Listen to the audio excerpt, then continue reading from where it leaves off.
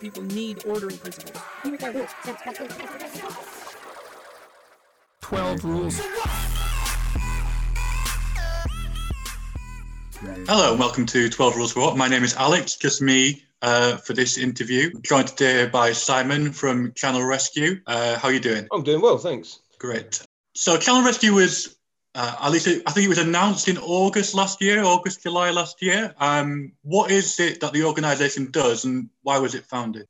Channel Rescue. So last summer, there was a huge increase in 2020 of the number of people crossing the Channel to seek asylum in the UK from northern France. And while there wasn't actually a huge increase in the number of people doing that, overall, there was a massive increase in the number of people doing it by sea, largely due to an enormous amount of money having been spent on preventing people getting on lorries in Calais. So we had a situation where people were, the focus suddenly shifted to coming across in small, either powered craft, or even in some cases, we saw people literally paddling across the Channel in the kind of dinghy you would buy in a sports store on holiday. So that became a huge media story, and it was certainly felt by activists that the initiative on that story had gone completely to the far right. That we had a situation where elements of the far right, from Farage downwards, really, were competing with the Home Secretary to see if he could come up with the most vitriolic statement, and invoking concepts like seaborne invasion and so on and so forth. So, okay, well, we need an initiative here. There is clearly a human rights need. There's huge potential danger in people crossing the Channel like this. Concepts such as pushback were being invoked, and it was like, okay, something needs to happen here. And so we basically set up the idea of Channel Rescue, and we were absolutely overwhelmed by the response. Essentially, an idea kicked about within 24 hours on a crowdfunder, we had nearly £20,000. So it was clearly an initiative that people, I think, had quietly out there been fuming about the way this issue had been framed, and were very quick to put their hands in their pockets and support the initiative of us getting out there and putting a more human face forward on this issue in the Channel. Yeah, I mean, that crowdfund, I remember it. I remember donating, and a kind of me feeling that finally that there was some people who actually, were trying to do something and had like a plan and a bit of wherewithal to actually get it done. Which was like really encouraging to see after the, like you said, there was kind of a rising kind of tension. It was like Britain First were doing these like migrant patrols, and it was really kind of depressing, especially when you consider what happened in the Mediterranean a few years ago with the Generation Identity boat blocking migrants and things like that. Go on. No, just to sort of cut in there with the... So what we've been extraordinarily lucky to do is a sort of kind of a coalition here between people who've been active in anti-fascist and anti-racist struggles and pro-migrant struggles in the UK, and a big activist base of people who've been out to Lesbos and the Aegean and done work out there, where the situation is far graver, it has to be said. And we have a situation there where organised pushbacks, where the Libyan Coast Guard are effectively being funded by the EU to breach human rights on a very regular basis, where activists have their boats impounded, where we've seen the absolutely horrific conditions in Moria. We saw that, a huge fire there, and so on and so forth. So there's that situation there. So this is very much like, okay, is this now coming here? Is this coming to the Channel? Is this coming to the UK? And I think the rhetoric potentially points in that direction, and so that's how the struggle has come here. You mentioned this thing about pushback, and I wondered what does that practically mean? Like Home Office pushback? What? Like it seems. Speaking as like a human being, it seems almost unthinkable that someone would try and stop people from trying to get to safety in England and the UK. What kind of things are the Home Office doing? At the moment, as far as we can see, at the moment, everyone is playing by the rules. but in the sense that if people make it to UK waters, that they are being towed in by Border Force. More so Border Force now. In the initial stages of this, the RNLI were actually heavily involved, volunteer lifeboat organisation. But more and more now, with the appointment of a specific clandestine channel threat commander and so on and so forth to monitor this situation, we're seeing Border Force in this role. And while we're not actually out at sea at the moment, we are seeing that at the moment we're not seeing the kind of horrors that are happening in the Aegean and the Mediterranean. However, the rhetoric is being ramped up now that the UK is out of the Dublin Accords, which allowed the UK at one point to repatriate people who'd sought asylum here to their first point of safe entry. Thanks to Brexit, we're out of that now, meaning that can't happen. And we're getting this, the idea is being floated in this very Tory kind of way, where it's floated by journalists long before it makes to white paper. We're getting the idea put out there that people should just basically, whether they're within 1 metre of the UK shore, they should be towed back to France and dumped there. And while this, as I say, this isn't happening yet, but the idea is definitely being floated as part of the hostile environment. And that's why we think a human rights monitoring project in the Channel is absolutely vital. Some of the stuff that has been floated out there is really wild, like housing people on Ascension Islands, on oil rigs. This kind of like Australia-style inhumane immigration kind of thing is, personally, I feel like I'm about to go and talk about it. The conditions at the barracks and the Penley camp as well seem to be an indication of where Priti Patel wants to go if she got away. Like, she's a real extreme woman, and we need to be really concerned about it, in my opinion. Yes, and I think, and what we've got, and I guess one of the things we had hoped to do with the organisation is to interrupt this kind of tango between the far right and the Home Secretary, with this constant ramping up of rhetoric only in one direction. Is to try and pull the conversation back. Motivate, it's a well-worn phrase, but to motivate those parts of civil society that aren't UKIP voters, effectively, and say, look, we have a voice. Actually, there's no consensus in the country at the moment that we should be building a hostile environment for these people. And I think often with the weight of the media on side and so, you can often get the impression that the voice saying that we should be offering a humane environment here is tiny and a minority, and actually I feel that often it's not. And if we can organise to provide that voice and disrupt the consensus that we should be create a hostile environment, a deterrent environment, then we might be able to win this. You kind of raised this already, and it's something I wanted to get to. This idea of the relationship between the government policies and like extra governmental far right activists like Britain First and these other kind of people. I wondered if you could go into this a bit more. Like, it seems like obviously it's not like an official or formal coordination or anything, but it does seem to be like migrants were people being housed in like hotels in cities with lots of support structures near enough to NGOs and charities and things like that and activists.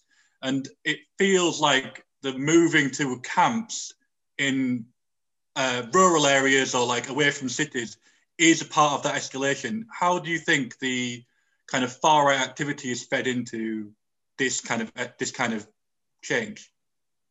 I think it did. I think it was quite a successful campaign. Obviously, it was also backed by the tabloids, but you had a situation where people were the sort of classic far right grifting video of a hotel invasion. I think Britain First did one. Interestingly, Nigel Farage, who I think at one point in living memory was actually a politician, is now very much following the sort of Tommy Robinson mode of behaviour. So he's creating videos, trying to create viral content. So Farage has done one of these, slightly more genteel, but he's sort of done a hotel invasion. So that for a little while, and this would have been, so late summer last year, this was the MO of the far right, was to turn up at a hotel. Often these are rundown hotels, and of course, because of COVID, they were extraordinarily underpopulated. So in some sense, it made a great deal of sense to house asylum seekers in hotels. But they very successfully created the impression that that people were being put up in 5-star hotels, luxury at the taxpayers' expense, etc., etc.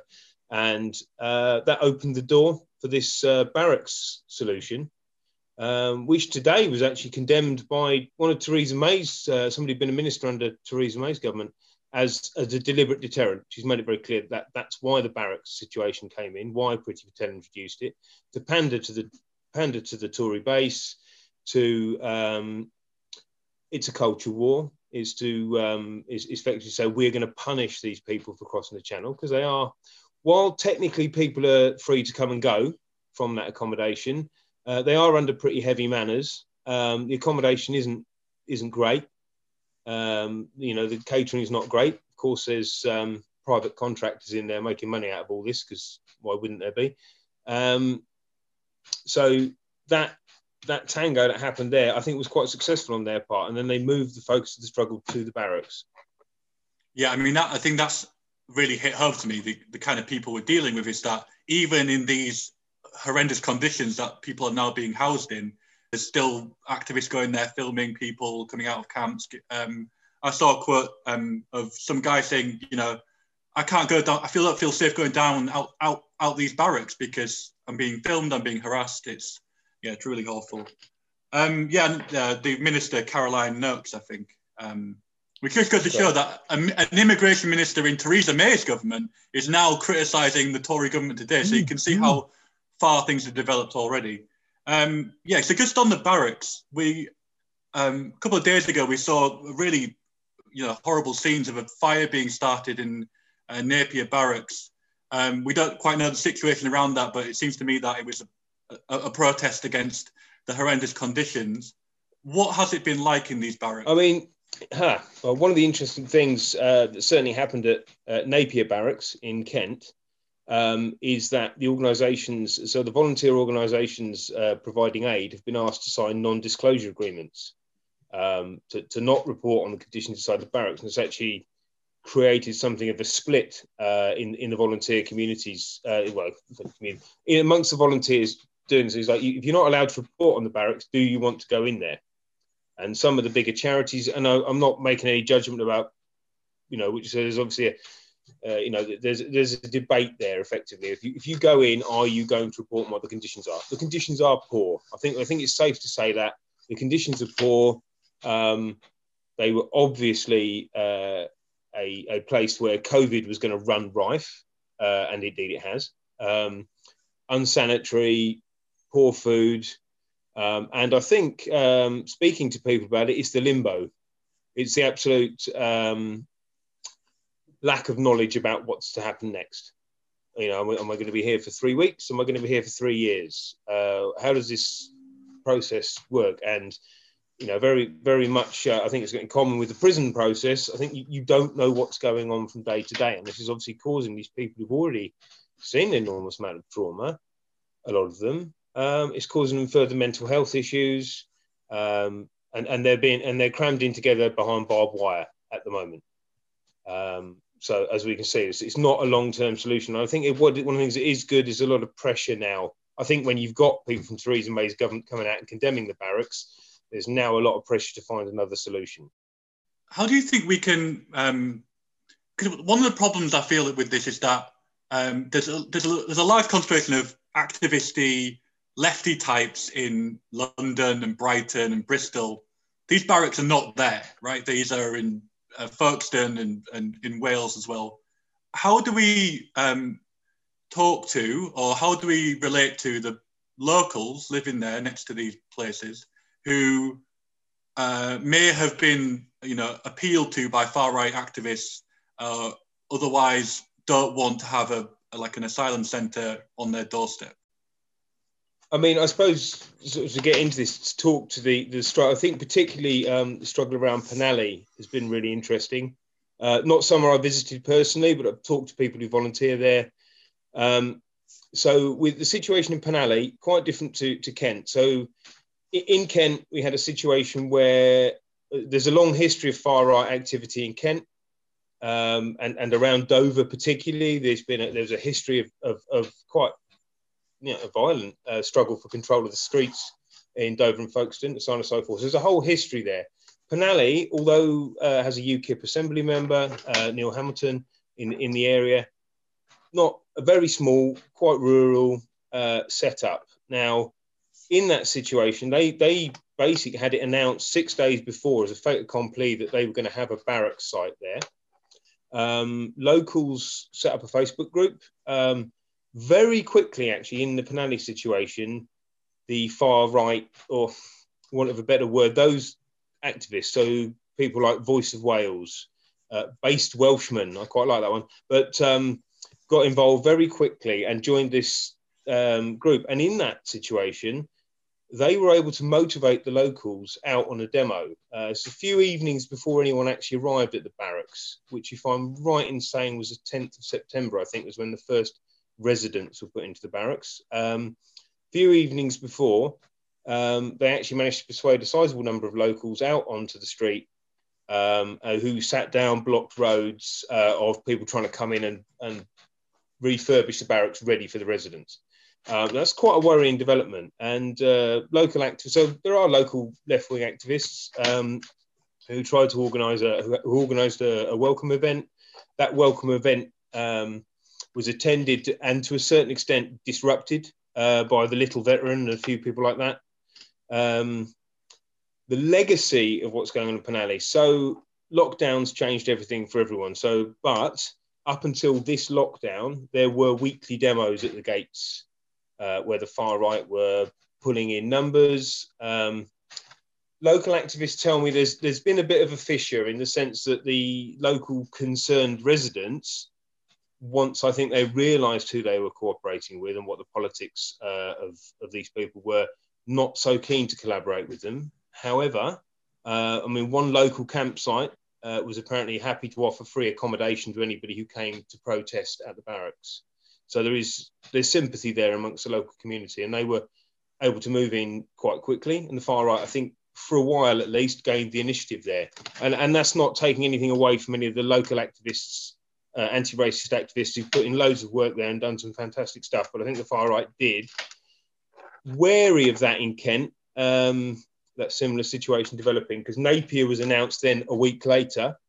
And basically local anti-racist activists there organised a very successful big demo on October the 17th, where approximately 300 to 400 people, and I would say a good 80% of those were locals from Folkestone, Dover, Deal sort of area, came out, demonstrated outside the barracks, and the far right had planned to counter-demonstrate it.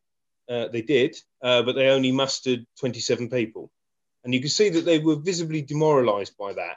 And that although there was a continuation of filming mild harassment outside the barracks, it did actually knock them back.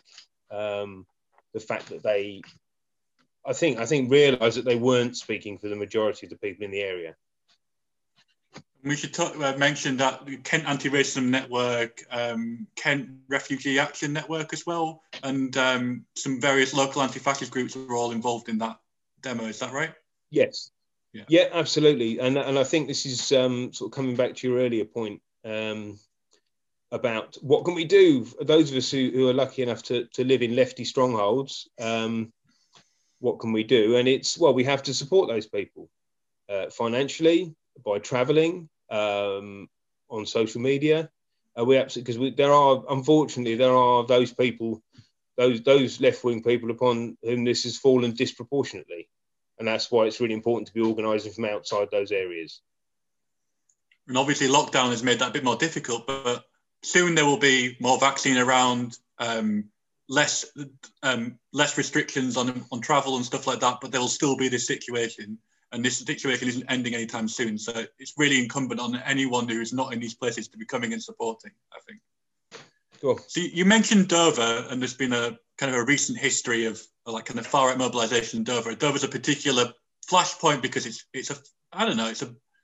not a left-wing area, let's put it that way, and it's on the coast. It's a border town, as it were. What has that history been in the recent years?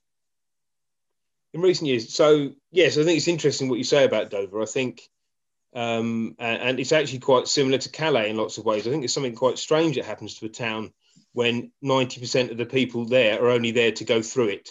I mean, Dover's, I mean, there's a sort of psychogeography of Dover as a border town. That's why I think fears of seaborne invasion, I think, resonate with people. I mean, first thing you notice in Dover is an absolutely massive castle looking out to sea. It's there. It's written into the geography of the place.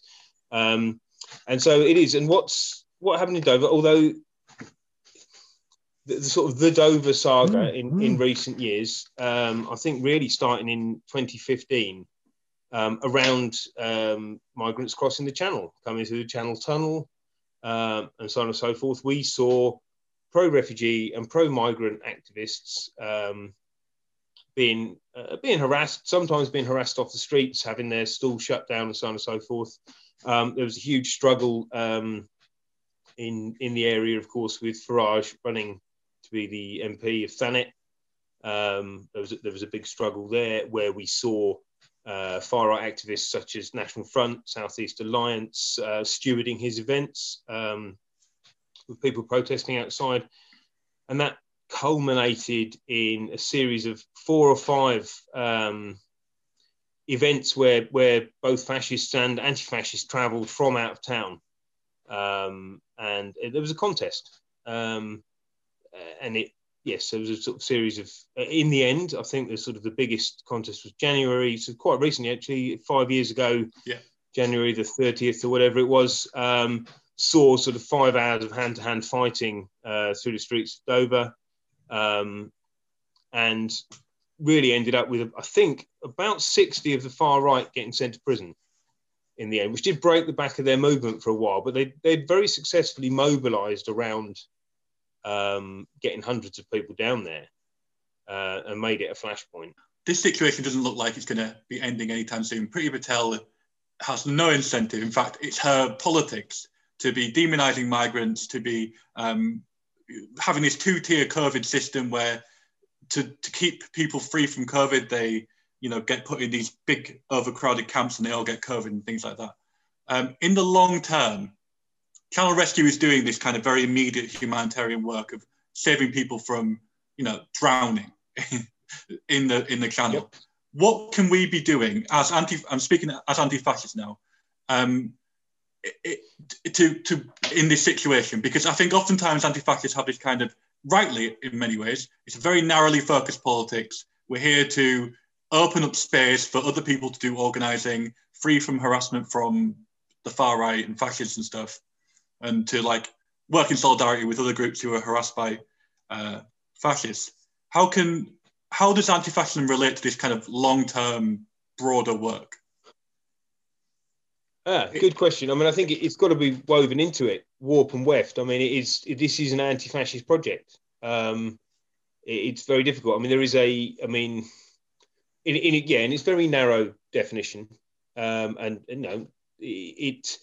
anti-fascism very specifically is about confronting those far-right groups who manifest on the street. And that was the work that was being done in Dover in the history I've just referred to there. This was National Front, call a march, call a demo, we oppose, we disrupt, and so on and so forth. But this new cycle, where we're seeing, as I say, this tango between the government and the far right, the YouTube grifting, the kind of the sort of social influencing model of far right activism. How do we disrupt that? And it is getting in there, creating our own content, trying to shift the debate in our direction. It's more complicated. That's not to say there's not going to be a role for anti-fascism in it. And who knows, come the summer, if the lid, if the lid's lifted off, the vaccine's a success, will lockdown stops. To what extent will we pick up where we left off in 2019?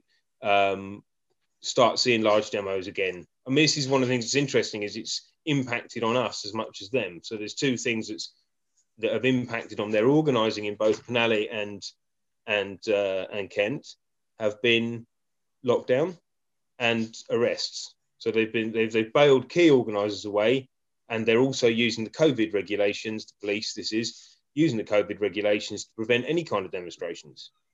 Now, at some point, that will cease, we presume. And then I think we will be seeing a clear role for. So I think a role for anti-fascists would be if civil society wants to come out, if church groups want to come out and demonstrate, their support for migrants, a welcome event, then we need to be there to make sure that isn't disrupted, that people aren't intimidated from doing that kind of work. This thing about contestation and influencing, we've talked about before. We write about in our book as well. That's going to come out. In that, it's not enough to be solely deplatforming, of shutting down. We need to be out there actively winning people over, arguing, making these really important arguments on the same platforms that they use, like YouTube and Facebook or wherever. So yeah, that's a really, really important point. Yeah, go on. I mean, this is on a personal thing, not as Channel Rescue, but personally, I've always viewed anti-fascism in its very strict sense as holding the ring for the left. We're there to make sure, and it's in a very broad sense, that the left can do its work without being disrupted. That's it. And that's why it can be a coalition of all sorts of different ideologies. We would need to let it do its work. We can't defeat these arguments solely from an anti-fascist perspective, because that's a limited and only quite a reactive phenomena, but we have to be in there making these arguments ourselves and facilitating people to do so, and not letting them be intimidated off the streets or out-argued or whatever, not over-swamped, I guess, with content. I think part of the problem, the issue with content at the moment, as you look at, I don't quite understand it. When you look at somebody like Steve Laws, for example, or even Active Patriot, Active Patriot is a tragic case. He really is. He's a man with issues, I think it's fair to say. And he basically spends his life getting thrown out of the same car park in Dover. He sits in the car park, he films a boat coming in, and he sticks it up on Twitter. And then he gets thrown out by police who say, "Oh, hello again," and that's his life. And yeah, he's got like 40,000 subscribers. So how does this work? How can we compete with that? What are we doing in the meantime to galvanise an audience and galvanise a common sense support?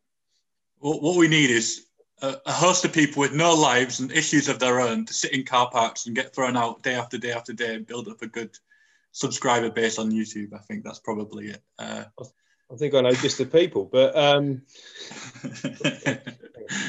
Okay, so you mentioned this kind of influencer kind of dynamic. One of the kind of main influences in this whole thing has been this guy called The Little Veteran. And he's been involved in this, these kind of anti-migrant campaigning and organising. Can you tell me a little bit about him and what he was doing in September? Nigel Marcham, which is his name, he's a Milton Keynes-based far-right activist. Well, he would claim not to be a far-right activist, but all his stuff is repeated and amplified by the far right. He's very active in the Dover situation, filming himself on the beach and so on and so forth. He's back active again now. He was active in Penally, and he was active in Penally as well. And only yesterday and the day before, he started releasing videos of himself outside the barracks and outside hotels where people have been moved from the barracks due to COVID. Now, he did call a demonstration in Dover on the 5th of September, which I think he said was the most important call out for patriots since World War II. I think it was the strap line for it. And it, I think it was an interesting one in the sense that he did manage to call out about 130, 140 of his followers, but lots of other far-right organisations also said they were going to be there and do autonomous actions. So he actually summoned up sort of various people calling themselves Combat 18 or the Chelsea Headhunters or Pie and Mash to come to Dover for that. In the event, it was, as you might expect, massively policed. He was arrested, and the thing, I think possibly, so I think we're going to see a repeat of that again. I think in some senses, from his point of view, that was actually, despite his arrest, quite successful. So I can see that return. And again, we see this model of that becoming the YouTube video and creating this sort of cycle. It's definitely something we need to keep an eye out, especially because we haven't really talked about this much on the podcast, but anti-fascism is in a bit of a weird place in the UK right now, and we need to start thinking about how we can rebuild and reorientate ourselves to the new situation. Yep. All right, I got a couple more quick questions, and this has been a really good interview. Labour, I'm not going to go into it too much, but I feel like since Keir Starmer's took over, they've kind of returned to the old Edstone days of, migration mugs and like a kind of aping the Tory rhetoric. The recent campaign has been closing borders. How do we kind of accommodate that? Because there's a bunch of people in the Labour Party who are good people, who are wanting to do work. At the same time, we need to be criticising this, I think. I think a lot of us joined in the Corbyn thing. It was worth a shot. That's my personal point of view, again, worth a shot. That hasn't transpired. I mean, I think the struggle is outside the Labour Party now, personally. But, I don't know, who can see all ends? Who knows where this will end up? Yes, it is extraordinarily disappointing to sit there now and watch Keir Starmer followed around by Union Jack as his rather forlorn attempt to win back the Red Wall or whatever it is he's trying to do. Yes, and they are back to that. They think they are dancing to this tune. And I think it's a real shame, because I do think when you do these initiatives, you realise that isn't the common sense at all. I think possibly if you're isolated in the Westminster bubble and you read the papers and that's your contact with reality, you might well think that 80% of the country are raving bigots. They're not. And so, yeah, it's very disappointing to see that ground ceded so easily and so quickly. And I think it will bite them. I personally don't think the left can follow. You can't do it better than them. This is their native terrain. You can't get in there and convince people that you're more racist than the right and hope to win them over that way, because it won't wash. You're always going to come across slightly insincere doing that, hopefully. I agree. And I feel like also Tories being in government, they can actually do stuff and do the racist stuff. And people say, oh, you're doing the racist stuff. I like the racist stuff. I'll vote for you. Whereas Labour's just saying it. Yeah. Finally, how can people get involved with Channel Rescue? Where can they go if they want to find out more about what you're doing? And how has lockdown impacted your work as well? Lockdown has massively impacted our work, because we are, unfortunately, as a duty to be responsible there. And while we've got a very dedicated group of people in Kent, we've already talked about how Kent activists are very overstretched. It's all falling on their shoulders. So, yes, that's made it very difficult to mount what we want to do, to be out at sea, to be on the cliffs watching. So, yeah. But as I say, I think this situation is going to resolve itself. I see no reason why this spring and summer won't be very similar at the moment. And I don't see any change. I don't see that what we want and what all the refugee organisations want, safe. We don't just intervene to make Channel Crossing safe. We need safe and legal ways of applying for asylum in this country. I mean, in effect, the UK has an outpost in Calais already. That is a piece of UK territory in Calais where okay, why can't people claim asylum there? Why are they having to take these risks to get here, to land on a beach in an effort to claim asylum here? So under this government, I can't see that changing. So I think the situation, so please have a look, find us on Twitter, find us on Facebook, get in touch. And when the lid's lifted on the COVID thing, when lockdown ends, we'll be being much more active, and there'll be plenty for people to do. Great, and we'll post all the links in our show notes as well, where people can find you. This has been a really great conversation, and I'm glad we did it. Thank you very much for your time. Here's a jingle from our network people. How can we imagine a world beyond prisons and police, borders and surveillance? Rust Belt Abolition Radio is an abolitionist media and movement building project based in Detroit, Michigan. Each monthly episode amplifies the voices of those impacted by mass incarceration and explores ongoing work in the movement to abolish the carceral state and racial capitalism. Tune in to Rust Belt Abolition Radio here on the Channel Zero Network and visit www.rustbeltradio.org to learn more. Thanks a lot for listening. If you enjoyed that, then you can help support the podcast on Patreon. All the support we get means a lot to us, and it really does help us grow this project. So that's patreon.com/12rules4what, and you can sign up for as little as $2 a month. Thanks a lot, and I will see you very soon. 12 rules.